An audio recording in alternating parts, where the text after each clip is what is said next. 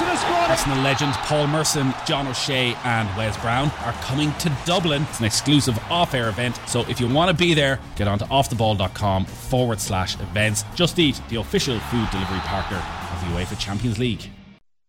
The Sunday Papers on Off the Ball.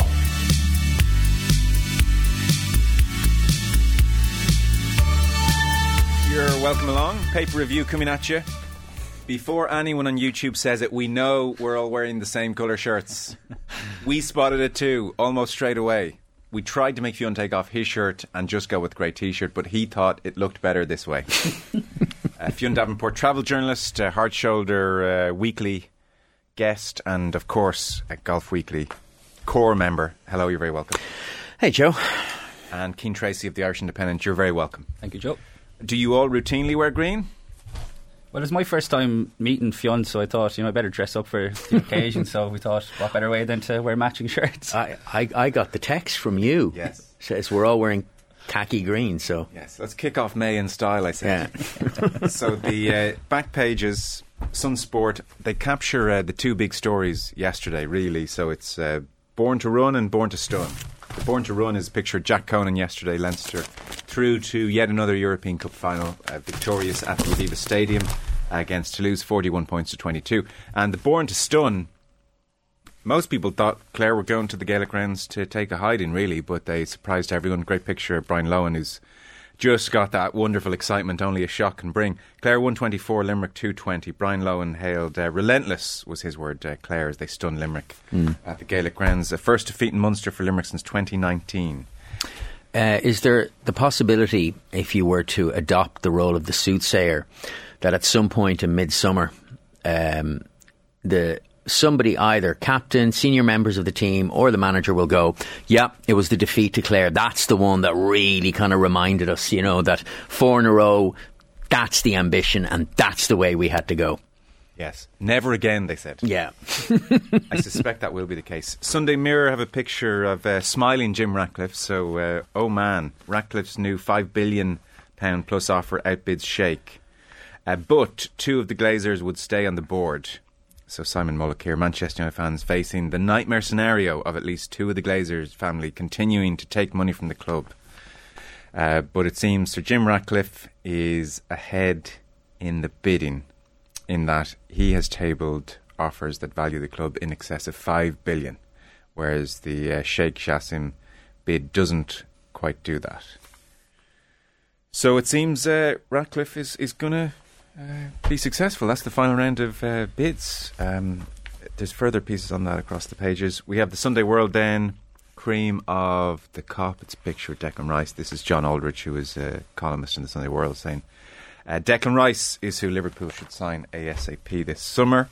We have the Sunday Times. They go with a picture of Jimmy O'Brien going over for Leinster at the Aviva. No place like home. Dominant Leinster beat Toulouse to reach Champions Cup final at the Aviva. And beneath that same story, Ineos leads Qatari rivals in the race to buy Manchester United. So billionaire Jim Ratcliffe, who's almost talked about as the plucky underdog here. But it seems as if, because he has valued the club at over $5 billion, which is closer to the $6 billion valuation of the Glazers, that he is very much the front runner now. So that's the latest development on Manchester United. Back page of the Mail. Again, it's a picture from the Aviva yesterday. Dublin delight as Leinster stay on course for fifth title with stunning win over Toulouse, 41 points to 22. Rory Keane reporting there.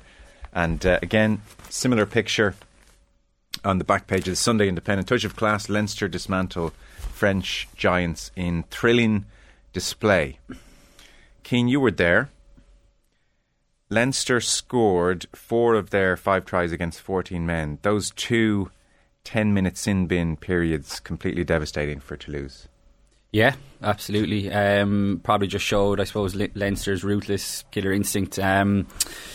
Yeah, the yellow cards had a massive bearing on the game. I think, well, I know because I've seen it certainly on my social media, lots of angry Toulouse fans that Andrew Porter didn't at least follow the 2 Toulouse lads to the sin bin for a tackle off the ball, which, would have come at a crucial stage of the game. Toulouse scored a try just after that. I don't know how it was missed. They're not wrong. No, they're not wrong, absolutely. We love Andrew Porter, but I mean, that was just a slam dunk. He has a streak in him.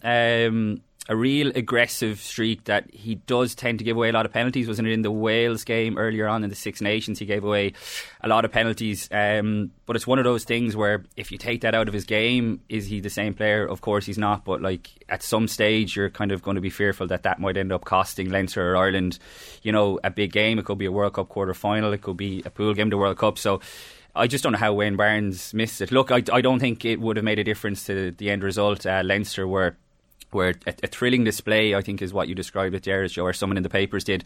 But it wasn't really a thrilling game, I have to say. I thought Toulouse were really disappointing.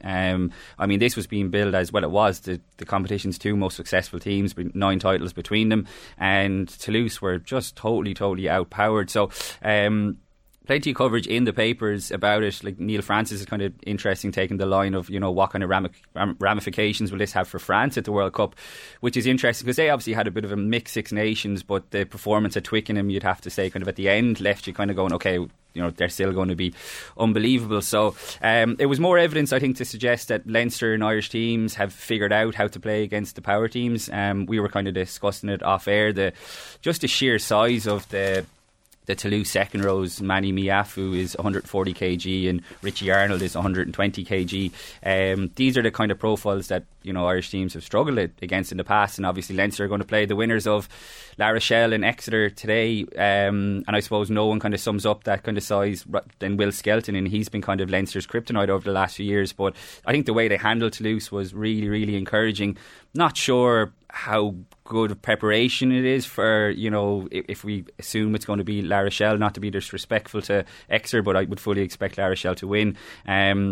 So for Leinster, it's all about managing the next few weeks. It's just a crazy schedule when you actually put it down in black and white. So next weekend they're going to play the Sharks in the URC quarter final. If they win that, they've got a semi-final, then a Champions Cup final, and then potentially a URC final. So we speak so often about Leinster's strength and depth, and we're going to see that tested to the absolute core, I think, over the next few weeks. We sure are. Stuart Barnes on page 3 of the Sunday Times, he just notes that we saw a really open attacking semi-final, 5 tries to 2, and he says there's never been a European Champions Cup semi-final with more first half points. 3 tries for Leinster, 2 for Toulouse. There are plenty of fans who don't like this sort of stuff. Basketball rugby was the denigrating term applied to Super Rugby in its heyday. But he says, here we have 2 teams tearing each other to pieces until the rain came. The first half looked alarmingly, for some, just like Super Rugby. And I thought that was an interesting point. The evolution of the game continues. And he talked about various things as well. Some of the points you've touched on, Cian. He mentioned discipline. Toulouse conceded 28 points in the 20 minutes that they were a man down. Leinster played for the corners. They based their supremacy on line-out dominance. Nobody was more influential than Dan Cian. He also notes Jameson Gibson Park, razor-sharp mood. He kicked brilliantly as well in the absence of James Lowe. He took control of the kicking in on the right-hand side of the 22, where Lowe's left boot usually works so well. So we saw plenty of box kicks, and they were always 50-50 for the chasers, and it gave them territory and possession. And he does note, because if you didn't see the game, this is significant. Toulouse had a 6-2 split in the bench, and 13 minutes in, their centre goes down injured, so Intimac goes to centre, and Dupont, the genius that he is, goes to out half, which he did do a couple of weeks ago for Toulouse. But the point is made across the board in Neil Francis's piece and Stuart Barnes's piece that Paul Grau, the replacement at 9, lacked control. The pass, writes Stuart Barnes, hurled at Willis, emphasised the glaring gap in the very heart of their decision making. So between the yellow cards, which very much are self-inflicted, and the loss of Dupont at 9, we didn't quite get the Toulouse are much better this year than last year, which we were sold pre-game. Because their opening try, I thought, my God, they just cut through Leinster. Leinster are in big trouble here. It was very similar to last season's game, even in terms of the scoreline at the end. And I remember after that game, Ugo Mola, the Toulouse head coach, was talking about, how they weren't used to playing teams at this pace. So they've had 12 months to prepare for the challenge that awaited, and they just didn't look any better prepared than they were this time last year. We did have a translator in the presser after the match yesterday, but even my pidgin leaving Sir French was enough to get me to understand that the French journalists were absolutely bemused by the substitution that Ugo Mola made, because they had Retier on the bench as well, and he could have come on rather than moving Dupont. So he came off the bench, like you said, Joe, 2 weeks ago against Lyon, which was a massive game for for Toulouse, but he came off the bench and pretty much changed the game and ended up winning it. So Ugo Molloy can point at that it has worked in the recent past, but the idea of moving like one of the best players ever, obviously it's fair to say nearly at this age, like I was thinking about it, it's the equivalent of moving Messi in his prime back into like into midfield. You know, he does it now kind of at ease, but like to move your best player, Danton Dupont is so good at what he does because he gets more touches of the ball than anyone else, and obviously if you're to move him out one position, that's not going to happen. So when you're bringing on a guy who it's very tough to replace Anton Dupont anyway, but this guy, Neil Francis, kind of goes hard in it, like just didn't look up to that kind of standard at all. So that was a massive flaw, you'd have to say. So the French journalists were bemused. I'd imagine the Toulouse fans were as well. But it was interesting, Leo Cullen spoke about it afterwards, that, you know, I'd say a lot of people who were watching that were going, casual viewers maybe, geez, like Dupont moving to 10, but he has done it before. Leinster had prepared for it, so it just shows you the level of detail that they go into. So Leinster fully deserving of their win. Joe, you picked out a couple of players. Bernard Jackman touches on in the Sunday Independent, another couple of them as well, and in particular Jason Jenkins and Charlie Natoy. So like Leinster, obviously, you know, they're two of their three foreign players, and Bernard Jackman makes a really good point that they both only have one cap each, so they're not like guys who were kind of tearing it up for international rugby. And he makes a really interesting comparison just in the last paragraph. He says, by the way, the last international Leinster signed who only had one cap was the legend Issa Nasewa, who won one cap off the bench for Fiji. And he makes the point that if Jenkins or Natoy can have anything like the impact that Issa Nasewa can have, they won't be doing too badly. But it just shows you like the depth, and like someone like Charlie Natoy won the Challenge Cup with Lyon last season. He's been on Leinster's radar for a while. To lose a player of Robbie Henshaw's calibre the week of the game, you know, was a massive blow, but he slots in absolutely seamlessly and the machine keeps ticking along. Jason Jenkins was signed from Munster last summer for exactly these type of games, yet Leinster backed their own in Ross Maloney, who's had an outstanding season, continues to be one of the most unheralded players in Irish rugby, you'd have to say. So you're keeping a guy like that off the bench who was signed to go up against the big locks, the guys who I mentioned earlier, Miafu and Arnold, but yet he fully justified his starting place. Ross Maloney did, and so did someone like Jack Conan in the back row. So one of the great arts of Leo Cullen's job that I don't think gets enough credit is how he manages to keep all of these guys happy, because whatever about young kind of guys coming through the system, these guys are internationals, you know, and he still manages to keep them all happy and the machine keeps chugging along. So I touched on the depth that they have. Leo Cullen made the point afterwards that they are going to make changes for the Sharks game this weekend, because you know you just can't play every weekend now. You know, Fionn and myself were chatting about the sort of physicality of rugby nowadays, so backing her up, even though they won handily enough yesterday, I'd imagine there was plenty of sore bodies, so got the job done, but a very different task I'd imagine awaits in the final. Fionn, you keep an eye on the rugby. I would say in some respects you enjoy rugby punditry more than actually watching the games. Anything from yesterday jump out at you, or happy to move on? Was it? Well, Peter O'Reilly points to it is the kind of the talk about how the Aviva, what you had is the short of the final, the premier game of the championship, and there's 5,000 empty seats.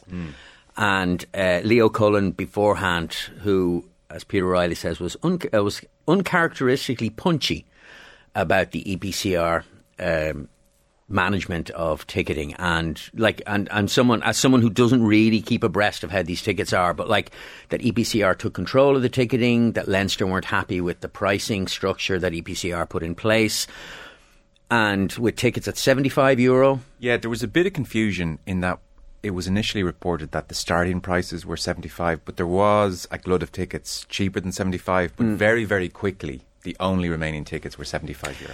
And to which, and it's easy to kind of say, you know, one then leads to the other. Is that like, so there were 5,000 empty seats because the typical Leinster fan went, nah, that's too much for me.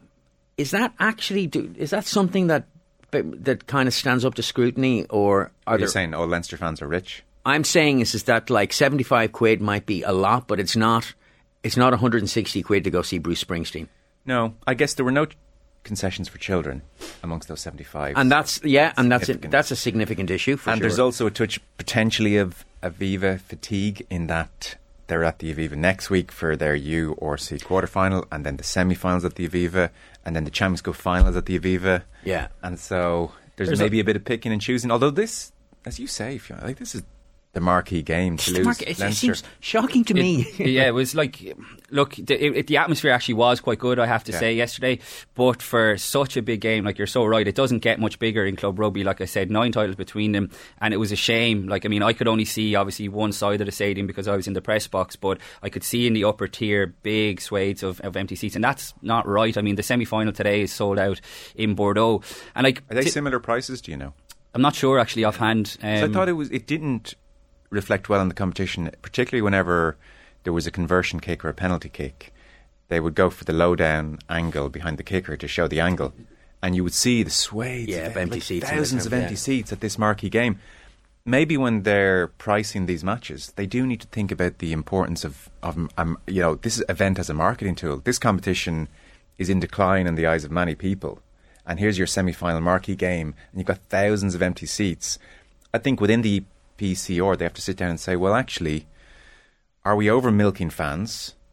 And secondly, even if we think we're not, we need to make sure this is a sellout just for marketing purposes. My understanding is that for last year's semi-final, like, EPCR would generally take control of the semi-finals. My understanding is that Leinster had control of last year because it was only a 7-day turnaround. So if you remember back to Leinster beat Leicester and Welford Road, and you had Munster and Toulouse that day, or the Saturday that went to extra time. So it was only 7 days. The season is structured differently this year with the World Cup and that. So, and it's also worth mentioning as well that, like, I know the vast majority of Leinster supporters do come from Dublin, but there's plenty of them who come from the country as well, and it's not cheap to come up to Dublin for a day. If you wanted to bring kids, like you said, Joe, if you want to get trains and that, like, God forbid, if you wanted to have an overnight in Dublin.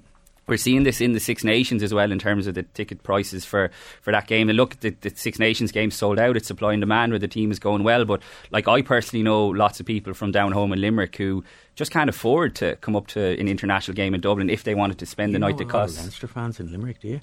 No, I know for a lot of Irish fans in Limerick, yeah. So it's not cheap, you know, and like that is absolutely true. And I'm conscious of that as well, because, like, when you're kind of giving out about, you know, things not being a sellout, it's easy for someone like me to say, because I'm very lucky that I get a free ticket to go into the press box, you know. So it's a tricky one, but it's not right that a game like that wasn't, like, it should have been the hottest ticket in town. Like, a few years ago, you would have been scraping around trying to find tickets for these games. So I was surprised for precisely that reason. I would have thought, even as a rugby neophyte, I would have thought that it would be the hottest ticket in town. That there'd be touts outside selling them for triple face value just to get people in the doors. I mean, to the broader point, I mean, Dublin's an expensive city, and that's just true.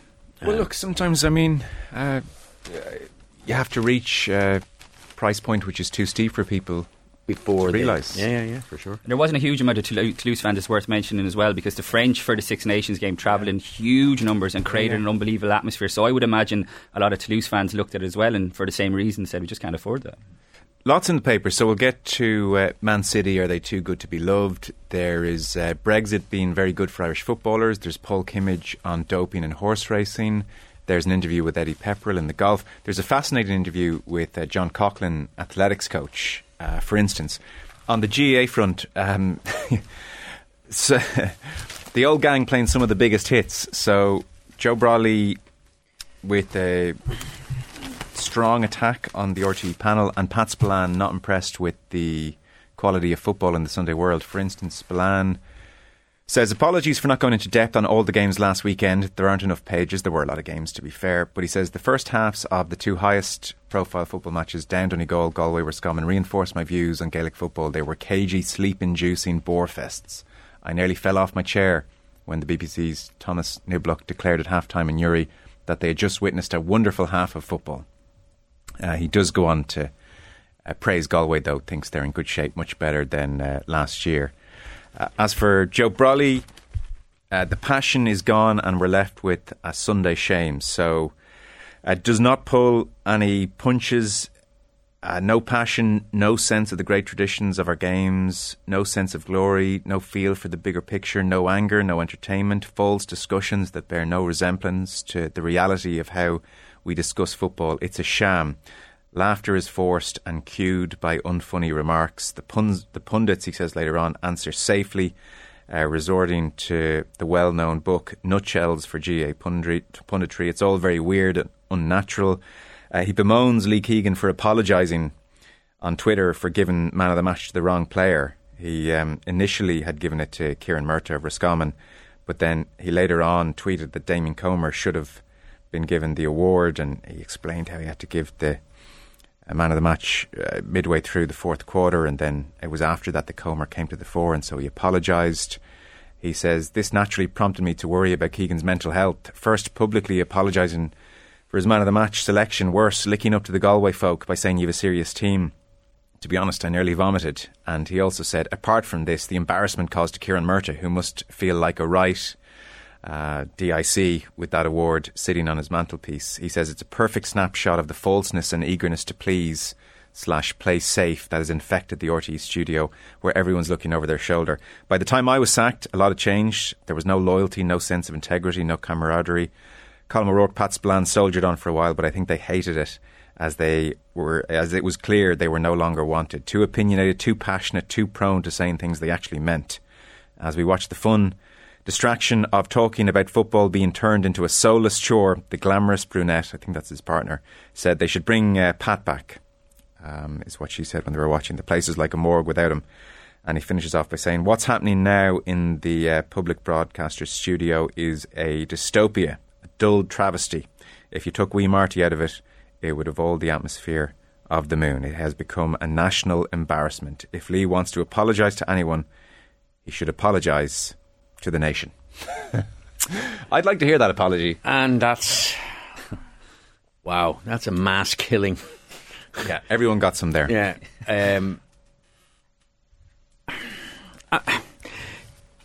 It's a bit... you know the way two things can be true but not connected to one another? So is the Sunday game and punditry in general kind of slightly tamer these days than it used to be? That's probably true, as some of the more fiery pundits have departed the scene. Joe Brolly is obviously one of them, and that's unquestionably true. There's this kind of more measured tone taken, and but then so there's a certain sense you're like going, yeah, Joe, that's fair cop, or that's not untrue. But then I'm wondering, it's like asking Richard Keys, Richard, I need you to write a piece on how you think the Sky Sports pundits are doing, you know? And the problem with that is that, with all respect, it's like your views are jaundiced, and you're jaundiced by personal experience. And what comes across here is that Joe, as always, has strident opinions and isn't going to temper them for any man or woman. But at the same time, there's a hint here is that, like, you're still smarting over being let go by RTE. And I don't know that if I was in his shoes, I wouldn't also be smarting by it. I think some of the ad hominem stuff is a bit in poor taste. I just think... and also, there's always there's a literary device that people can use. It's like, a friend of mine texted me. It's like, oh, okay, I'm not saying they didn't, but it's just like, so what? You know, I have lots of friends who text me, and I don't necessarily give particular credence to what they're saying. Is that, like, I and it's funny because hyperbole can be quite funny, but, like, you know, as Eamon Fitzmaurice was droning on, a friend of mine texted, F me, Brolly, I wouldn't be surprised if Fitzmaurice started into a decade of the Rosary. And I'm like, okay, it's kind of mean and funny, but, like, what's the point? And there's a part of it, I don't know. Again, I guess I just feel is that, like, yes, certain things are true. It seems like a conscious decision was made to kind of turn down the heat. Does it make the Sunday game better? Does it make the soccer analysis better? Maybe, maybe not. But I don't know that something like this really just kind of is anything other than Joe Brolly kind of, you know, just turning over old enmities and just keeping them aflame. The Sky Sports studio is almost the outlier these days. That trend you talk about in punditry, which I'm part of, by the way. There is absolutely no doubt that the Virgin Media panel, which I think does a lot of great stuff, is a very different atmosphere to Hook and McGurk and Pope. Sensibilities have changed. I wonder.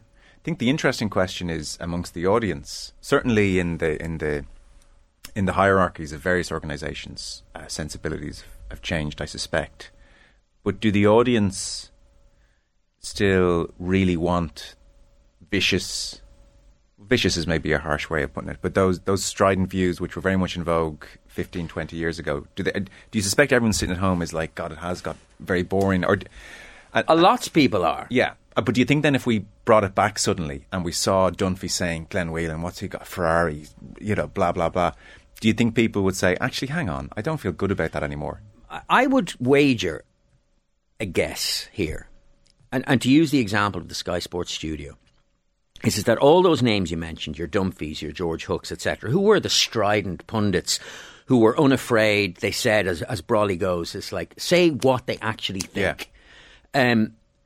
There is, though, a subtle but all-important difference between them and the Sky Sports studio, even the kind of the Gary Nevilles and the Jamie Carragers and the Roy Keanes, is that whereas you could not... trust is the wrong word, but you can't say, like George Hook or Dunphy or whoever, they would have a go at a player if they felt that they were deserving of a go, but they'd also have a go at the association if they felt that the association was deserving of a go. They had that fearlessness. They didn't owe anything to any organisation other than just the viewers. It's funny, as a quick interjection there, the RTE panel were fearless on many fronts. I don't think they can say we did a great job when it comes to the FAI.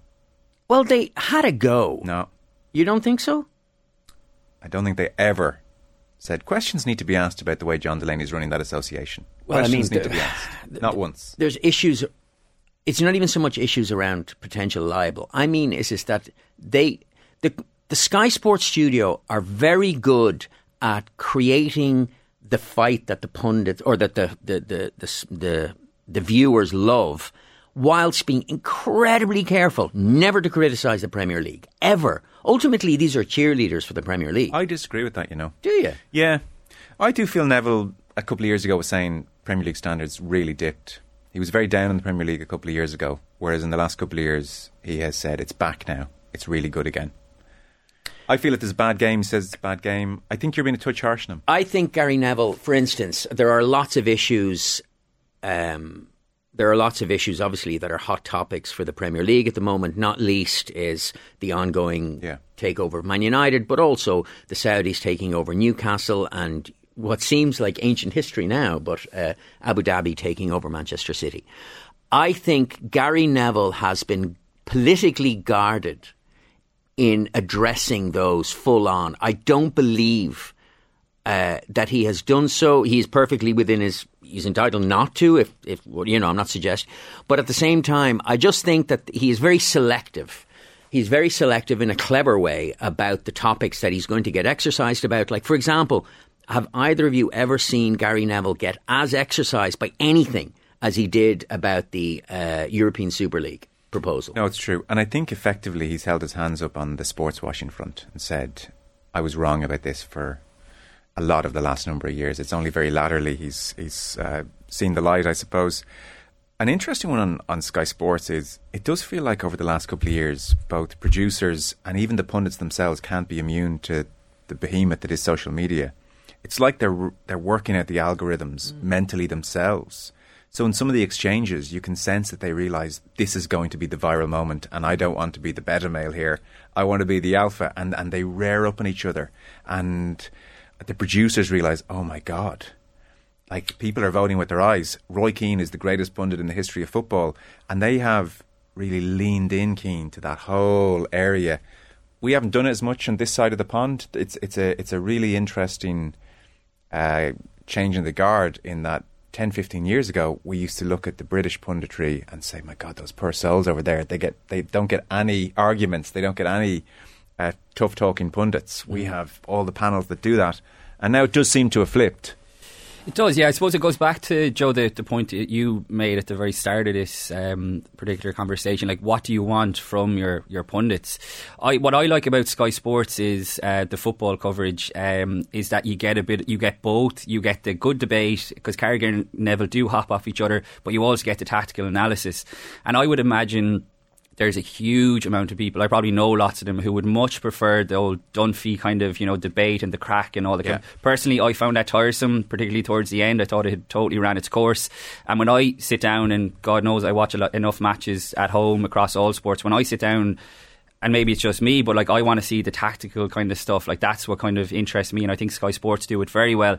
And like, it is interesting. Like, Neville, I was at the Overlap, the podcasting that they do, but they did a live show in the 3 Arena a few weeks ago, and got a present of tickets, and I went along, and the usual kind of crack, and maybe it's the journalist in me, but like, the stuff that I wanted to hear about was the United Saudi sale.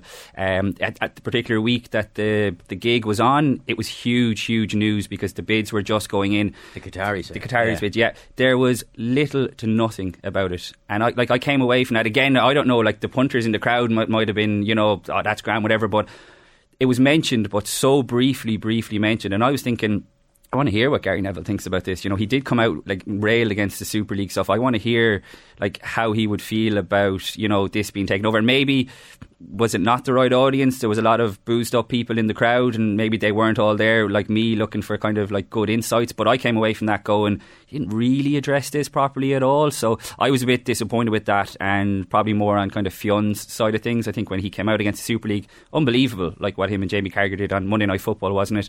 Whereas, don't quite get that same sense, and obviously it's a bit different because he's so strongly connected to United, but like, what he does well is fascinating, and it's brilliant, but I would like to hear more from him on it. No, that's fair. I'm not saying he's about to be made CEO of Amnesty International either. No, but I think to give praise to how Sky Sports run their operation is they managed to strike a very successful balance between, defending the product that they're there to promote, which is the Premier League football, whilst at the same time offering the viewers the red meat that so many viewers enjoy, those clippable moments. And you're right, it's that absolute understanding of how the algorithm works. And you and I talked about this before, but it's sport. It's sport shown in kind of digestible chunks and digested on social media, which is, like, even if you haven't watched Monday Night Football, and for millions of reasons you can't often, you'll see the relevant clips, like, in your social feeds, and that's such a powerful delivery mechanism for sports punditry, and Sky Sports have that absolutely nailed on. They do it really, really well. Yeah. And I guess so. On this side of the water is to go back to kind of Joe Brolly's criticism, is that there's a sense of, like, are we missing a trick on this side? Like, what's our version of that very thing that Sky Sports do so well? And is there a sense of that they've overcorrected? Like I don't know. You get to the end where it's just like, old man rails at clouds, Is it like there's an element of, like, the angry pundit that just becomes tiresome? Yeah, and I think you can go too far the other way as well. Like, I mean, like I said, I do enjoy what Sky Sports do, but I do agree with you. Obviously, they're protecting their product, which is the Premier League, and we see that in rugby as well. Like, I would personally think that BT Sports coverage of the Premiership, as in the Rugby Premiership, is, like, it almost does itself no favours, because it overhypes the league itself, and then people get an inflated view of, like, and we see the champ. Now, I know Exeter are in the semi-final, and they could prove me wrong in a few hours, but we see it with the English national team. Like, every time you're watching a Premiership game, and I do watch enough of it, you're being told that it's the best thing since sliced bread, and it's really, really not. A few years ago, the Premiership was far, far better, but that's a company, protecting its assets and trying to tell you that this is amazing when you actually get into it, and it's really not. So I think you can go too far the other way as well, which is probably the point that you were making, Fionn, about the Premier League and Sky Sports, and this is their kind of baby and they have to protect it, and it's our kind of thing. So best league in the world, Cian. Yeah, all this kind of stuff. Like, it's a fine balance, because I can understand why they're doing it, but I think viewers aren't stupid either. Their eyes can tell them. This is the time. I'm old enough to remember when Italian football, when Serie A was the envy of every football league in the world in the 80s into the 90s. And it was just everything. They got the best players. It was sexy and brilliant. And the Premier League is enjoying that, obviously, at the moment. I don't know. To go back to Joe's piece, I feel a lot of what he's saying is fair cop, but at the same time, is the fact that, that he was let go by RTE suggests that there's rehashing of old grievances here. Mark O'Shea joins Pat Spillane, by the way. The headline of his piece in the Mail on Sunday, just to briefly touch on it, it's baffling how people pay hard cash to watch this farce. Oh, yeah. So he's just, I think, like us all, looking on in bemusement at so many of the provincial matches. Dublin squashing Laois last weekend by 23 points, and he said, I was thankful I was in my car driving to Cavan when Kerry were beating Tipperary by 20 points.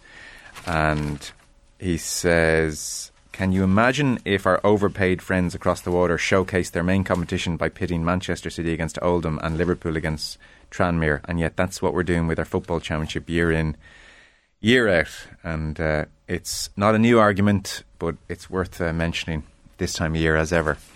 Yeah, but it's also, the argument doesn't bear scrutiny, because the reason why Oldham won't play Man United and Liverpool won't play Stevenage is because they've created the haves and the have-nots.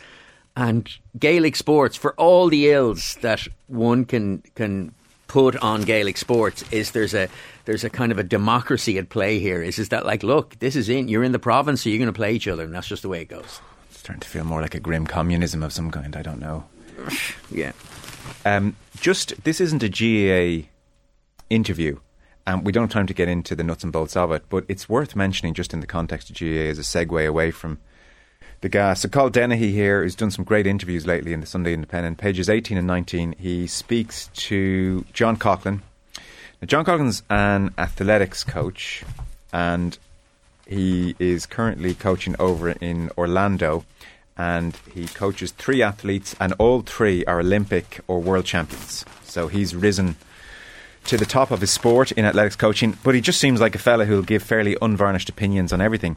And he has experience of working in the world of GAA. Andy McEntee brought him in for 3 years when he was Meath coach, so he has a good sense of both the athletics scene here and the GAA scene here. So, for instance, of athletics generally, this is his informed opinion, I'd be pretty worried. We've become so involved, it's like a bubble. We don't realise the bigger picture and how more and more irrelevant athletics is becoming. Of the system of talent development in Ireland in athletics, there is no system from what I can see. It's a system in name only. And then he says, what about doping these days? Better or worse than 20 years ago? He says, it's hard to know. 20 years ago you had the Balco scandal. Just because there hasn't been a Balco scandal in 23, does that mean the sport is clean, or does it mean people are doing stuff they're able to hide from testing? It's a rhetorical question, I think. And then strength and conditioning in GAA. I thought this was super interesting on GAA generally. So he says, of strength and conditioning in GAA, most are getting it wrong. The GAA template seems to be to train 3 times a week on the pitch, 2 times in the gym. So you're going to spend 40% of the time in the gym to make them all better football players. It's completely disproportionate to the demands of the sport. And he did, by the way, as he was making his way in his career, he did work with the Dublin Hurlers and St. Pat's as well before moving abroad from Irish athletics in 2014. He didn't find the athletics scene here good. Later on, he does say of the athletics scene here, it needs somebody at the top who understands the situation and has got the will to do things. You'll get the odd successful athlete like Derval O'Rourke or Rob Heffernan or Gillick, but they all did it off their own bat. It wasn't anything systematic. You can't rely on the exception. And he says there's plenty of money there. Look at everybody employed in sports public sector. What value are they adding? Where's the money being spent? It's embarrassing. We'll do another report after the Olympics. An absolute waste of money, an exercise of people covering their ass in high up positions. It's the illusion of doing work rather than doing anything of significance and getting results. So it's a completely damning take on Irish athletics. Final point on GAA training. So, like I said, he was with Meath for 3 years, and he hates the term S&C. He says it should be conditioning and strength, CNS. He says there aren't enough GAA players conditioned. There's an overemphasis on strength. So what does he define as conditioning, he's asked? Biomotor abilities, speed, strength, power, endurance, mobility, flexibility, agility, coordination. You've got to cover all of those. I think most players aren't fast and fit enough. in GAA. The strength part is relatively easy, getting a guy to put on muscle mass. The other part is harder and it's less measurable. There is a vanity element to it. Guys think, I look muscly, therefore I'm conditioned. But you get them doing a running test and it's not so good. Most GAA players haven't done proper training to begin with, so you could probably knock a second off their 100 metre time in the space of a season, which is an amazing thought, through the right training. That's the equivalent of being 3 or 4 yards faster over 30 metres on a pitch. You combine that with boosting their aerobic power and it would be a dramatic effect. He says, you got guys 29 years of age lifting weights for 10 years. What difference will a few more weights make? It's very interesting. Boom. Yeah. That's what Joe Brolly's asking for. Some unvarnished, informed opinion. Oh, that's great. Yeah, Super chat. It's really good, but like I'd be a very, very casual GAA watcher, but you can't help but look at the Limerick team and think that, wow, their strength and conditioning is off the charts in terms of the physical profile of these guys. It's something that Shane McGrath has touched on as well in terms of hurling, you know, treating concussion more seriously because like guys are getting bigger, they're getting stronger, they're getting faster. It's a conversation we've been having about rugby for God knows how long, but if Limerick are, you know, the market leaders, which quite clearly they are despite yesterday's defeat, then are other teams not going to look at them and see that, you know, this is the way to go forward? So I take his points that he's saying, but I would assume Limerick are kind of not part of that conversation because they seem to have really changed, I think, what are demanded of GAA players. I'm only a casual observer, so is that fair to say, do you think? Well, when he lists off what he defines as conditioning, biomotor abilities, I don't entirely know what that means, but anyway. Sounds good. Yeah. Strength, speed, power, endurance, mobility, flexibility, agility, coordination. I'm literally seeing a Limerick hurler there. Yeah. So, I would think there are exceptions. He says most are getting it wrong in GAA, but some clearly aren't. And it's interesting that guys are moving from, in terms of S&C coaches, or CNS as he prefers to call it, from rugby to hurling as well. You had Mikey Kiley, who was with the Limerick Hurlers a few years ago, and he went to Ulster a couple of years ago. So it just shows you that the crossover is happening now, and that feeds into probably Shane McGrath's point that he's making in terms of hurling treating concussion more seriously. So it's fascinating. I find that the crossover between sports like that and the sharing of different ideas really, really interesting, I have to say. Yeah. We should touch on Paul Kimmage's piece. I think just this is an ongoing theme. He's been very much watching Irish horse racing in particular closely of late, and he just highlights another case which he feels isn't satisfactory. It's on pages 14 and 15 of the Sunday Independent. Punishment fails to match the crime. He starts off by talking about Punchestown this week, and there's lots of backslapping and everyone's great, and he's not so sure it's a pretty situation behind the scenes. And he mentions William Jones, who has written a book, The Black Horse Inside Coolmore, and also The Black Horse is Dying, which is very much about doping. And he got an email from him during the week to highlight a case which he teases out here. So, in short, we go back 16 months, and Elmarie Holden from Ballyhale is making headlines because she's doing a great job. Moderate success in 6 years as a trainer, but her true gift is an eye for great horses. So it mentions a couple of her successes. And then February 8th, 2022, the testers arrive in her yard. A month later, Holden was informed that hair samples from 3 horses had revealed the presence of clenbuterol, which is prohibited at all times unless prescribed by veterinary surgeons. So this is last year. A year on, March 1st, the IHRB published their 565-word report on the case. There's a €3,000 fine, and in effect, we are told that the medication was administered in accordance with a vet's directions, and that the copies of prescriptions were provided retrospectively by Holden's vet, Dr. Mazzarello. So Mazzarello confirmed that clenbuterol was administered to treat coughing and nasal discharge in the horses for 3 months between September and November 21, and that period of exposure is consistent with the reports from the labs. Paul Kimmage says, what were the findings of the lab? Were no blood samples taken? What were the levels? What do the prescriptions say exactly? Was there any record of the frequency or the dosage? It must have been a nasty infection that 3 horses suffered for 3 months at exactly the same time. It was all very vague, is his sense. And interestingly, he notes as well, on the same day of the Holden inquiry, the IHRB published a biannual anti-doping report for the 6 months to December, and it included an unusual reference to clenbuterol. And so the warning was, it's a drug that may be misused if it's given to horses without respiratory disease, and it can lead to muscle building. If clenbuterol is detected, says this report, it will be followed up, and evidence such as prescriptions and associated records will be sought to confirm that it's been used only for valid therapeutic reasons. We remind trainers of their obligations to use clenbuterol responsibly with proper veterinary involvement and oversight, and to document its use correctly. And Paul Kimmage says, or what? We'll fine you $3,000. And he reached out to the various participants for comment and didn't receive any comment. So from the point of view, I should stress, of Elle-Marie Holden, she was investigated. The IHRB accepted that this was given by her vet and it was required, and they have very much accepted that position. Paul Kimmage is pointing out there is some vagueness here on what transpired, and also he's wondering if $3,000 is an appropriate punishment nonetheless. So in general terms, it's just another part of this portfolio in the Sunday Independent over the last couple of years, whereby questions are being asked about specific cases, answers aren't forthcoming, and it is in amongst what is a very joyous week at Punchestown for the sport away from all that. Have you been following this?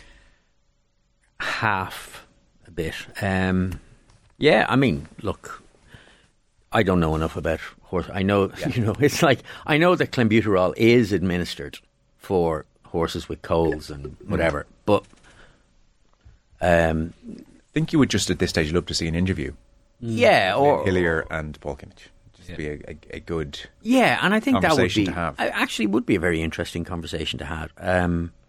There's an inference here of an industry that kind of inward looking and protects its own quite well, and all the rest.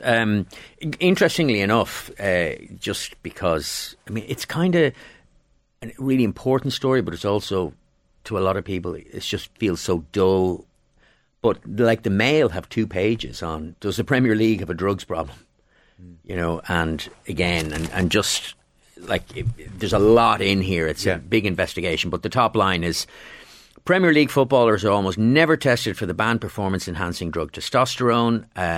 Top flight stars can expect to be subject to even the most basic drug test as infrequently as once per season.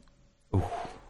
And that's their that's their opening dart, and then it goes in and it goes. There's a lot of data, but interestingly enough, more to the point, and it kind of echoes Paul Kimmage's frustrations, I guess. Yeah, is that the Mail have put in they wanted some Freedom of Information Acts, and they were 5 of them refused. On blood doping and testosterone in the Premier League tests, on blood in all footballers in England, anyway, so on and so forth. They were all refused, and the most popular reason given was disclosure would allow dopers to avoid getting caught, which seems counterintuitive, but look, the inference here is that compared to athletics, compared to swimming, is that footballers are tested very, very sporadic. Oh, football is getting away with a lot, I think. Yeah, it's fair to say on this front, and the lack of scrutiny. So it's welcome to see that piece. Yeah. So and so they kind of they're sister pieces. The Paul Kimmage's in the Sunday Independent, and then this Edmund Willison big piece in the Mail on Sunday. I would be absolutely sure that 2-page investigation, the headline of 1 test per year potentially for lots of footballers, the non-testing of testosterone, will make exactly no impact on the news cycle. I couldn't agree more.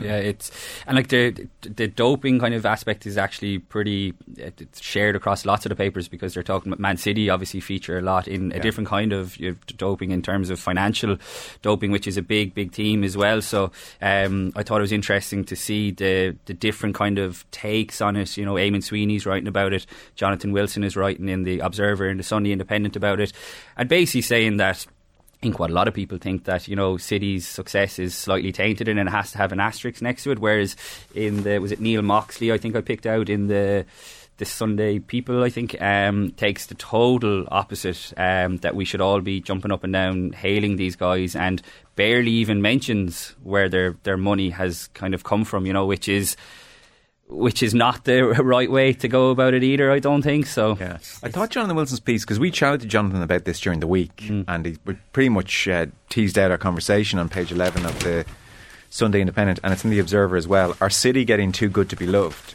Premier League in danger of becoming a one-team show. So, I mean, the point of the piece is a thought I suspect any football fans listening have had. He says, and he starts by saying, Manchester City are brilliant. They can win games with the ball, without the ball. They can eviscerate opponents. They have Erling Haaland, who is possessive of attributes that maybe only half a dozen footballers in history have had. He says, though, they are also a symptom of the financial structures that are destroying what the game of football was once understood to be. The naive and willfully blind will say there have been other dominant teams, but not like this, there haven't. And he does say they're about to win 5 and 6. Liverpool did that between 79 and 84. United did it between 96 and 01. But again, this is very different. He says later on, City have spent wisely. They are that rarest of things in football. They are rich and clever. Todd Bowley somewhere looked up at the sky and thought, my ears burning. But he likens, you know, I suppose the parallels with Manchester United 99 are being drawn. He says if United, there was a sense they could slip up at any time. And they did only win the league with 79 points, United. It was a different time, I appreciate. But still, late comebacks became the defining theme. Mentions FA Cup games such as the win over Liverpool, where York and Solskjaer scored in the 88th and 90th minutes. There was the classic against Arsenal, Giggs running the pitch, Keane's red card, Bergkamp penalty. They remain classics. He asks, though, does anybody, even now, remember without an effort that City beat Chelsea and Arsenal in the 3rd and 4th rounds of the FA Cup? To which most of us said, no, I don't remember that. He goes on to say, United's, here's a stat, I suppose, their dominance. United's last 15 games in the Premier League, they only had 3 wins where they won by more than a single goal.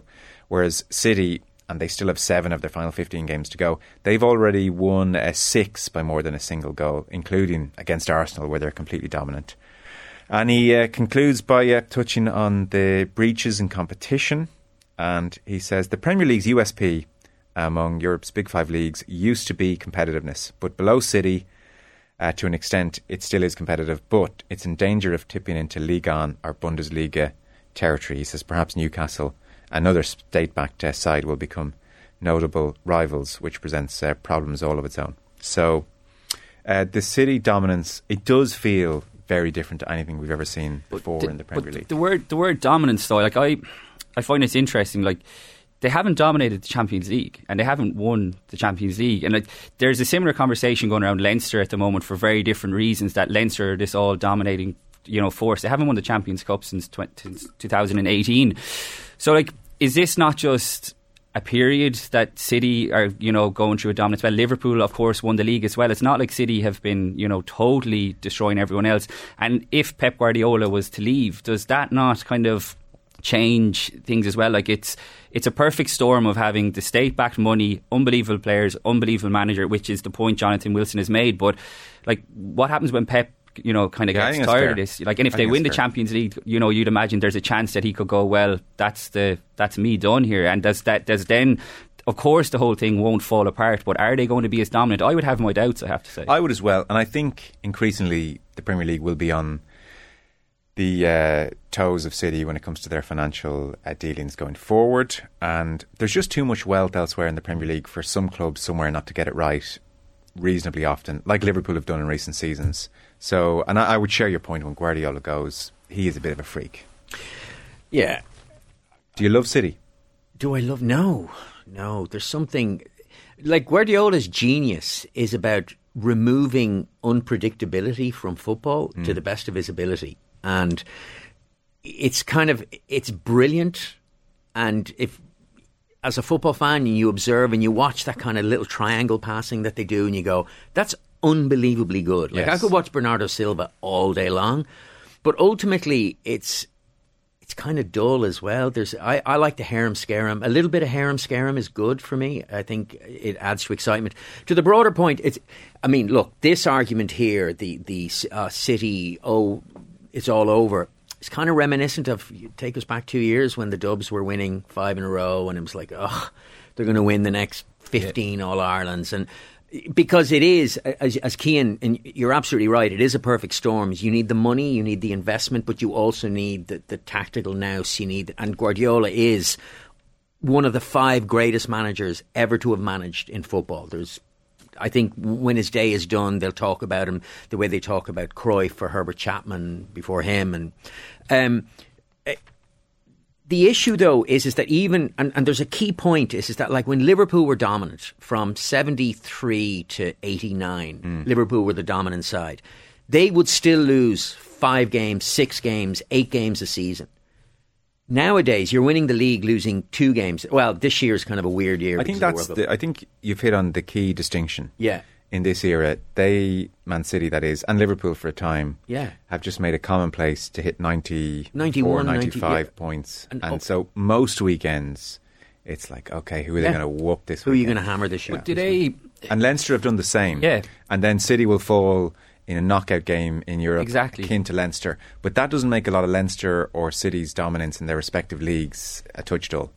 Absolutely, and that's the point I was trying to make. But I would imagine City are very similar to Leinster in that it's a little bit different now because the South African teams have changed the URC and it's clearly much more difficult to win. But Leinster judge their success off the Champions Cup. Like, that is, if they win the URC this year, for example, if they win the URC but lose the Champions Cup final, that would be a failure. And I would imagine City now are in a similar boat where all their eggs are in the Champions League basket.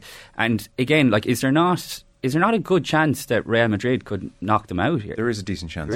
And I feel like that's kind of being overlooked a little bit. And then if City lose in the Champions League semi-final, I would be careful to use the word dominance when they're not sweeping across the board in everything. They're still waiting to win the Champions League. But if you were a betting man, you'd have to put City as prohibitive favourites against Real Madrid. The same happens with Leinster every year. Yeah. They're going to win the European Cup this year. They hammer everyone before them when it comes to the crunch, and then they're like, whoa, we haven't actually played a team this good. I mean, obviously, Real Madrid, and it's a conversation for an entirely different time, but like, Real Madrid are a weird anomaly of a club. They're such a weird... They don't dominate the Spanish league. I guess the point is, in the face of a club like City, there'll always be some weird club. Be it Saracens one year and La Rochelle the next. There'll always be someone who will rise up and maybe disappears quickly, and City, akin to Leinster, will always be thereabouts, but they may not dominate. And the Dubs example is a brilliant example of that as well. Like, the conversation has totally changed now around that as well. Sport works in cycles. Yeah. I mean, after I did say that Dublin will win 8 out of 10 All-Irelands every decade, they still might. I still think on balance they'll win at least 6. They still could. I mean, are they gone in? Are they favourites for this year's championship? I would make them favourites, yeah. With McCaffrey back and a fit Conor Callaghan and Mannion. And yet, this Kerry team with Clifford... and it's beautifully open. It's a great championship, but it is odd to think that Dublin, for many pundits, are the favourites, despite the fact that Kerry are the All-Ireland champions and have strengthened their team, or certainly not weakened their team from last year. Mind you, Kerry, like, Dublin came within a point of beating them in the semi-final without Conor Callaghan last year. So, Dublin are still... Look at you. I know, yeah. I did not think you were raised on the fields of... raised on the hill, me, Joe. Raised on the hill. That just shows anyone can recycle stuff they hear. I was at the 1983 All-Ireland final against Galway, and I had to leave at half-time because I was in danger of getting crushed in the hill. Were you really? Yeah. I was only small, and I have a 10... How were you then, 20? 28. Sorry. No, in 1983 I was 14. And it was dangerous. No, for me, I was a little kid and I'd gone with but 14-year-olds shouldn't be crushed on the hill. I went with my friend Gary Dorman, and I had to leave at half time. I also get like a bit of kind of in the crowd. I remember just the crowd moving, the hill moving up and down, and I was just like, oh. Yeah. Is that a famous Brian Mullins Day? Yes. Yeah. It's the one where, did Dublin have 2 sent off? Yes. Right, okay, your credentials Barney are Rock assured. Brian Mullins. Poor old Brian Mullins. Just to mention, Eddie Pepperell, page 19, is interviewed by Dave Walsh. So, Eddie Pepperell has a reputation for being like the thinking man's golfer. Now, it doesn't take much thinking to garner that reputation. I think it's a touch overblown. Would you agree? Yes. Okay, but he's still a pretty interesting guy. So he's funny. He's funny, and he's self-deprecating. To be fair, but just to note, if you're interested in your golf, page 19, live life and learning to love golf again. I just hadn't quite realised that Eddie Pepperell has taken a self-imposed hiatus away from the game because, honestly, in a way that I think only golf can, it was driving him insane. So in early February, somewhere between the tournaments in Dubai and Singapore, Eddie Pepperell decided to step away. 3 months out for a reset, a run of miscuts brought clarity. So at the Italian Open this week, he returns and he feels ready to see if what he's been doing in peacetime can survive the battlefield. So go back 3 months, writes David Walsh, Singapore Classic. The memory has stayed with him. 18th, Laguna National Golf Resort, 250-yard carry over the bunker into the wind. Not difficult if you're playing well, different when you're trying to make the cut. He finds sand. Standing on that tee, a wave of self-loathing washes over him. We can relate to that moment. Fionn and I play a bit of golf together. We've seen each other at our most self-loathing. No one cares and few will understand what he does next. In a moment of uncontrollable anger, he holds the shaft of the driver in both hands and smashes it on his knee. It was really time to take a break. 3 months on, does it seem to him that breaking clubs isn't the smartest response to adversity? He said, I don't know. Most golfers there would say, yeah, no, it wasn't good. But he's like, I don't know, breaking clubs, I've got no issue with that. Some players don't do it at all. I've broken 100 in my career. Dave Waters, you've broken 100 clubs? Oh, yeah. I think I did 25 in 1 year. I did 4 in one round in Sweden. Now, that is a bit much. It's a lot. I remember giving my 3-wood away and driver to a couple of kids on the last hole, some brothers, and I threw my lob wedge and my sand wedge into the lake on the 9th green, had to play the back nine without a pitching wedge. But then there is a story, I think, which just sums up the insanity of golf. And you have to understand, these guys get tested for clubs all the time. Like, everything is to the nth degree. Walsh brings up 2018 Dunhill Links. Breaks his club. After the round, went to a shop to try and get a reshaft for one of the clubs. They don't have the same shaft I've been using. They have something similar. So I say, okay, go on, stick it in. Better than nothing. Next day, I'm on the par 3 at the 11th, into a breeze, 6-iron. First time I've ever used this new shaft, I stiffed it. It felt so good. I said to Mick, let's use all these shaft next week at the British Masters and all my clubs. So the following week, holds a 5-iron, holds a 9-iron. He wins the tournament, the first win of his career, all because I broke my 6-iron at Carnoustie. The new shafts were dramatically different in terms of the way they performed. There's footage of me on the Sunday hitting a 4-iron and me turning to my caddy and saying, these shafts are unbelievable. So a week before it was chaos, a week later, and I look like the most controlled golfer in the world. This is the essence of the game. This is the mad thing about it. You can't account for it. You can't plan for it. Yeah, you've summarised it exactly right. The madness and brilliance of golf is... I think it's more likely to drive somebody insane than any other sport. Have you ever broken a club, though? No, I mean, they're too expensive for mere mortals. I used to play a lot of golf when I was younger, and I'll never forget I played with a guy who was also younger at the time as well. Obviously, broke his club during a round. Yeah. I just remember thinking, wow... Like what? Like what? Like they've got some serious issues. Like you said, Joe, it's pretty expensive to. Well, what it used to be anyway to buy a set of irons. Just to snap one over your knee is a bit grand for these lads. They just get it replaced. Oh yeah, Rory's broken one not so long ago with the sheer frustration. The closest I came was I went and played pitch and putt at a recent Christmas with my 2 brothers who don't play, and of course I lent them my clubs. And middle child brother, my younger brother. It's a par 3. This is not a long course, like a 50-yard chip. So he takes a big swing, seems to let go of the club. It flies up into a tree and remains in that tree to this day. Yeah, I played yesterday in my Saturday comp in my club, and the 18th where I play is that your line is you kind of hit it off you try and hit it off a bunker. So I am just slightly right of the bunker and pulled it a fraction. And I could see it go directly into the bunker. And it was one of those where you're like, and I'd had a torrid time of it for a few holes. And I took the club and I could feel myself bending it in front. And I was just like, and you realise, okay, just let it go. But that frustration that Pepperell's talking about, anyone who gets moral about like, oh, they shouldn't be breaking clubs, you have never played golf. You don't understand golf. There's a difference between Sergio Garcia, who's the terrible enfant terrible of modern golf, went and took a club to a bunker and was like ripping up, like if you start damaging course or like banging, then I think you have a case to answer. But if you damage your own equipment, it's on you, and that's just the way it goes. Yeah.